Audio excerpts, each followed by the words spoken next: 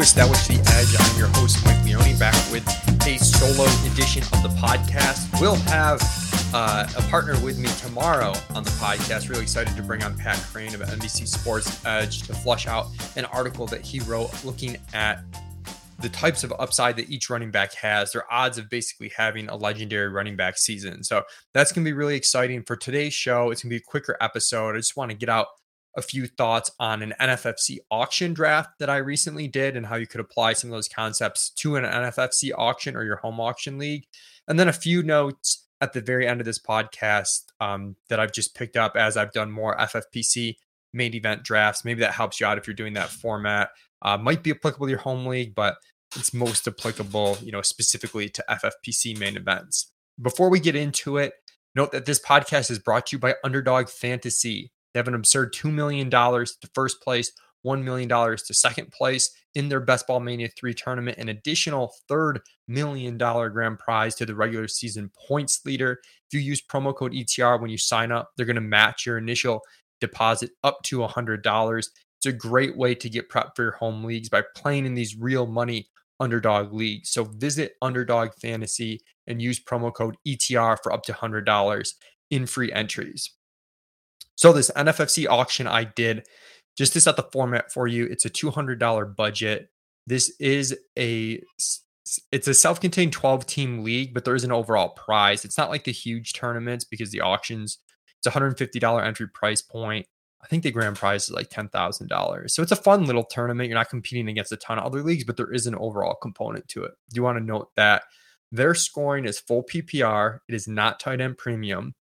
You start 3 wide receivers and a flex, 1 flex, and 2 running backs. So it definitely leans towards the wide receiver heavier builds that I've talked about. If you're going 0 RB, like this is the kind of format that you're looking for. As far as quarterback scoring, it's aggressive, 6 points per passing touchdown. I think it's also 1 point per 20 yards passing. So it's really quite aggressive in terms of the quarterback scoring. That helps out the pure pocket passers a bit more and also helps out the guys with huge pass volume up top to separate a bit more. So I've got up on my screen, if you're watching on the Establish the Run YouTube channel, my team. I'll go through it so people know what the final team is and then kind of talk through what mistakes I made, where it could have gone better, where I think it went well. But this team is at quarterback. I have a $15 Patrick Mahomes, running back, a $20 Breece Hall, a $7 Miles Sanders, wide receiver, a $39 CeeDee Lamb, $42 Stephon Diggs, $18 Amon-Ra St. Brown. In my flex, a $14 Juju Smith-Schuster. I have a $16 Darren Waller at tight end. And then my bench looks like a $16 Chris Godwin, and then basically all $1 and $2 players after that.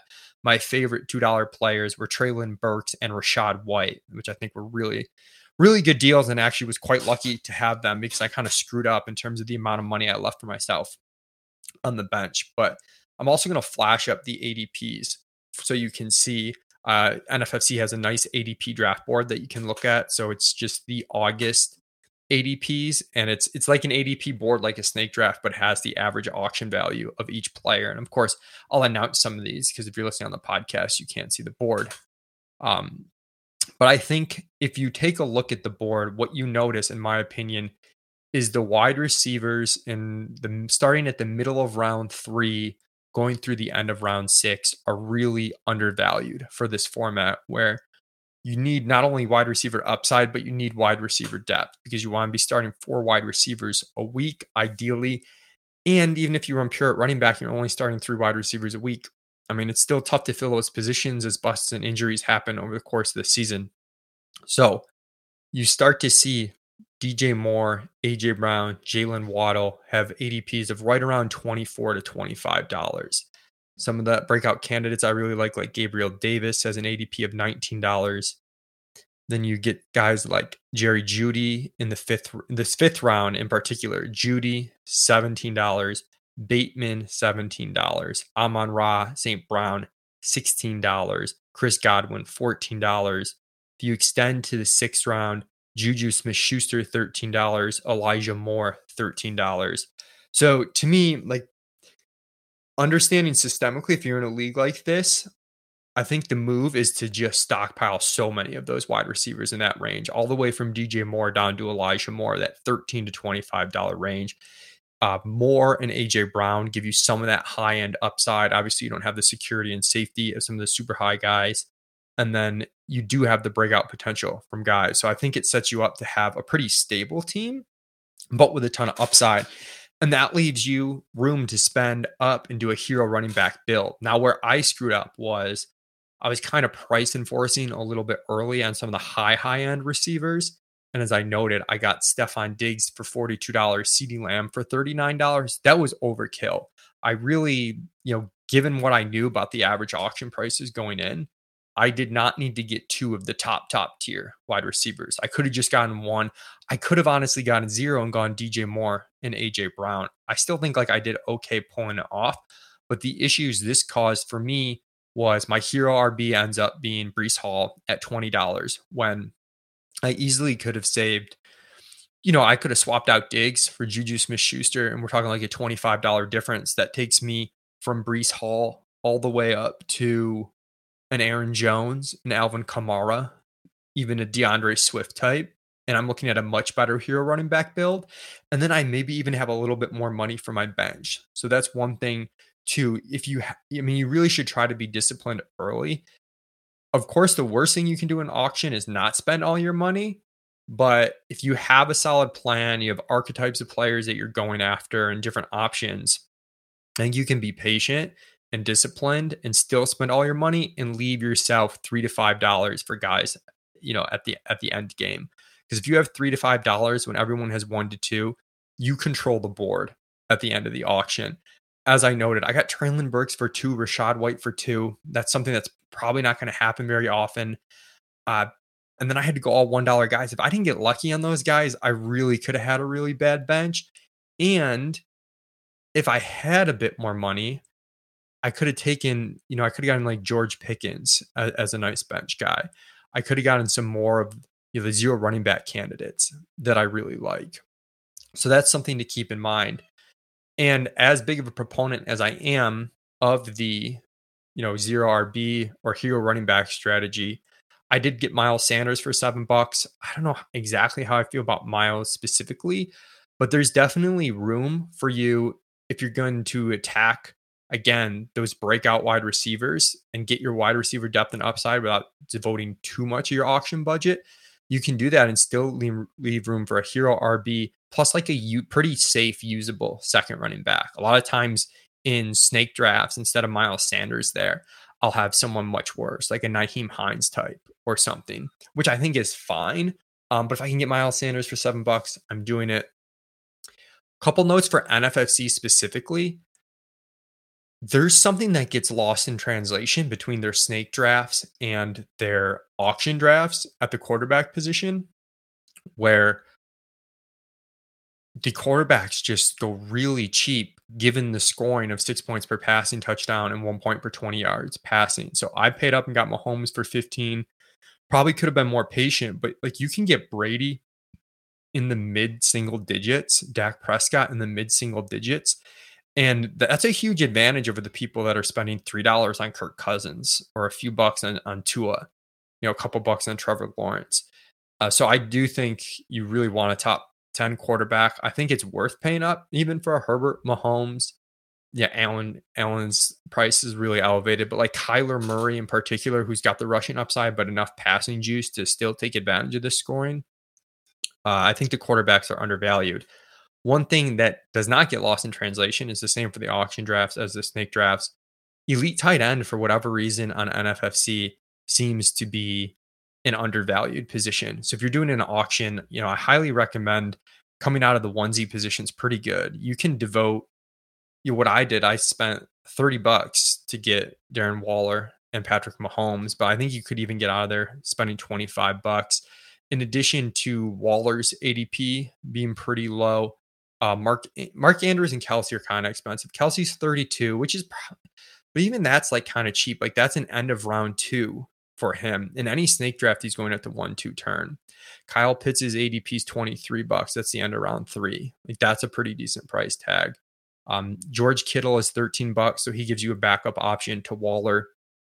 And I just think there's such a tier break that I'd rather spend that on those guys, even though I know I can get whatever sleeper tight end I want late for like $3-4. I'd rather lock in the top tight end. And again, the wide receiver being too cheap in that range of the draft, rounds 3.5 through 6.5, basically, is what allows you to make these luxury buys elsewhere. So hopefully that helps if you do one of these NFFC auctions or if you're doing an auction in your own home league. Now, a few main event notes I wanted to go over. I think that I know that as you do these drafts, and this is something that Peter Overset and Pat Crane talked about on the episode I had them on, which is specifically geared towards the main event and how to win that. I suggest listening to that episode if you haven't and you're going to participate in an FFPC main event.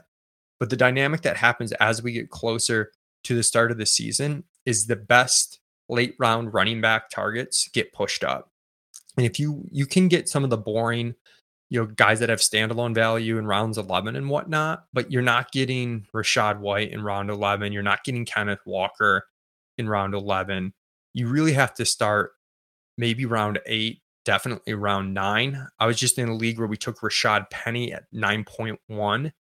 And by the time it came back to us at the 10-11 turn, Rachaad White had gone right before us and there wasn't much there. We got Isaiah Spiller, but this was after his injury was released. So he was discounted. I'm not even sure if he was a good pick at that point. Darrell Henderson, Nyheim Hines, like all these other guys, they're gone. So that's something to keep in notice, that you may have to pull the running back upside trigger around earlier than you're expecting or than you're used to.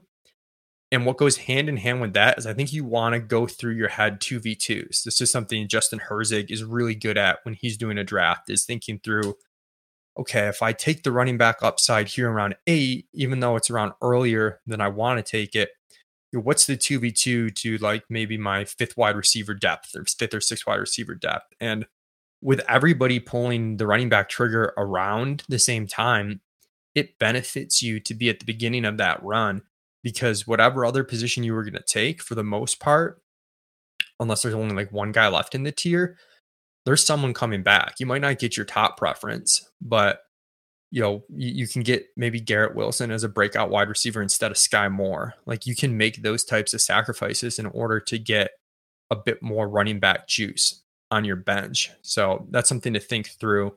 And then the final thing, this main event that I just did with a few of my friends, Drew Dinkmeyer, Davis Maddock, Anthony Amico, and Colin Drew. It's a fun thing to do together, the 5 of us. So we have an odd number of people. So we just do a vote for every pick, basically, after making our opinions heard. We were lucky enough to grab the 1-1, which gives you CMC. And I think that's a huge edge in terms of your tournament winning potential. The hard part with the 1-1, though, in FFPC with the tight end premium scoring, is you get boxed out of an elite tight end, because the 2-3 turn, maybe you get really lucky and Pitts or Andrews last. For us, Pitts went the pick before us. We were so close to getting that. Would have been awesome. But I think it's too early at that point for Waller and Kittle. And then Waller and Kittle don't come back in 4-5. And then I think Dalton Schultz and TJ Hawkinson, Dallas Goedert, like that mess of guys is overvalued where they go. There's too much opportunity cost. So what we did to try to make up for that is take multiple tight ends in that, the teens tight end range. After we were pretty short up with our wide receiver depth, had some of the running back, upside that we wanted, as well as startable guys in that RB2 spot. We hit Irv Smith. I think it was at the 11, I think we hit Irv Smith at the 10-11 turn.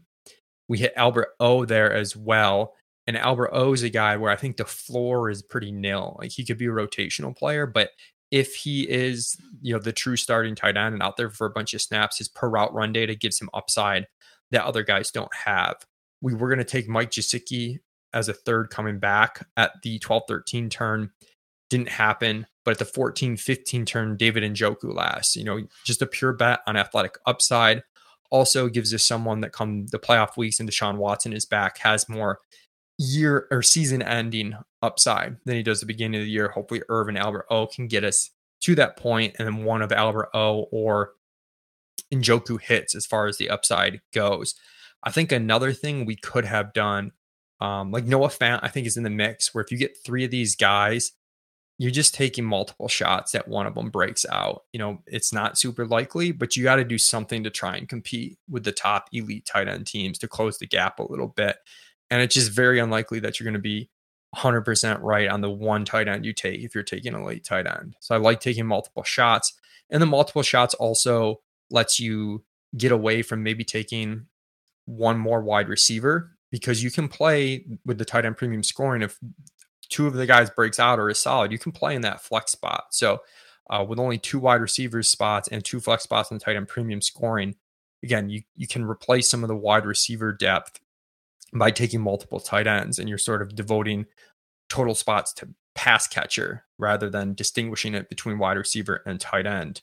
But yeah, the other alternative we had was to really, after taking Irv Smith, we were pretty all on board with that. We definitely wanted one safer guy that we could start every week from the get-go. We could have gone with the trio of rookie wide receivers and Isaiah Likely, Trey McBride, and Greg Dulcich real late in the draft, and maybe even drafted 4 tight ends, because we would have waited. We would have had better wide receiver and running back bench lottery tickets and could have maybe chopped one of those off, add an extra tight end bet, but they're thin tight end bets. I think that makes sense, though. You get some year-end upside with McBride, with Dulcich, with Isaiah Likely, that at least gives you a chance of having a meaningful season during the playoff run, and maybe gives you just enough that if CMC is truly the guy you need, well, between him and just enough at tight end, you can beat a Kyle Pitts breakout team. You can beat the Travis Kelce super high floor ceiling combination type of teams. Okay, hope that helps. As I mentioned, I will be back tomorrow with Pat Crane. Really excited to talk through legendary running back upside with him. As far as my stuff, you can follow it on Established to Run. Our draft kit right now is a phenomenal deal. We have rankings for so many different formats, also access to our Discord, which gives you access to season-long props. And I'm in there answering questions from time to time to help you with keeper selections or any questions you might have about your draft. So check that out over at Established to Run, and also check out our YouTube channel so that you can watch episodes like this visually, and it just helps us do content like this for free if you're subscribing, liking to the channel. Thanks for tuning in, everybody. Best of luck this season.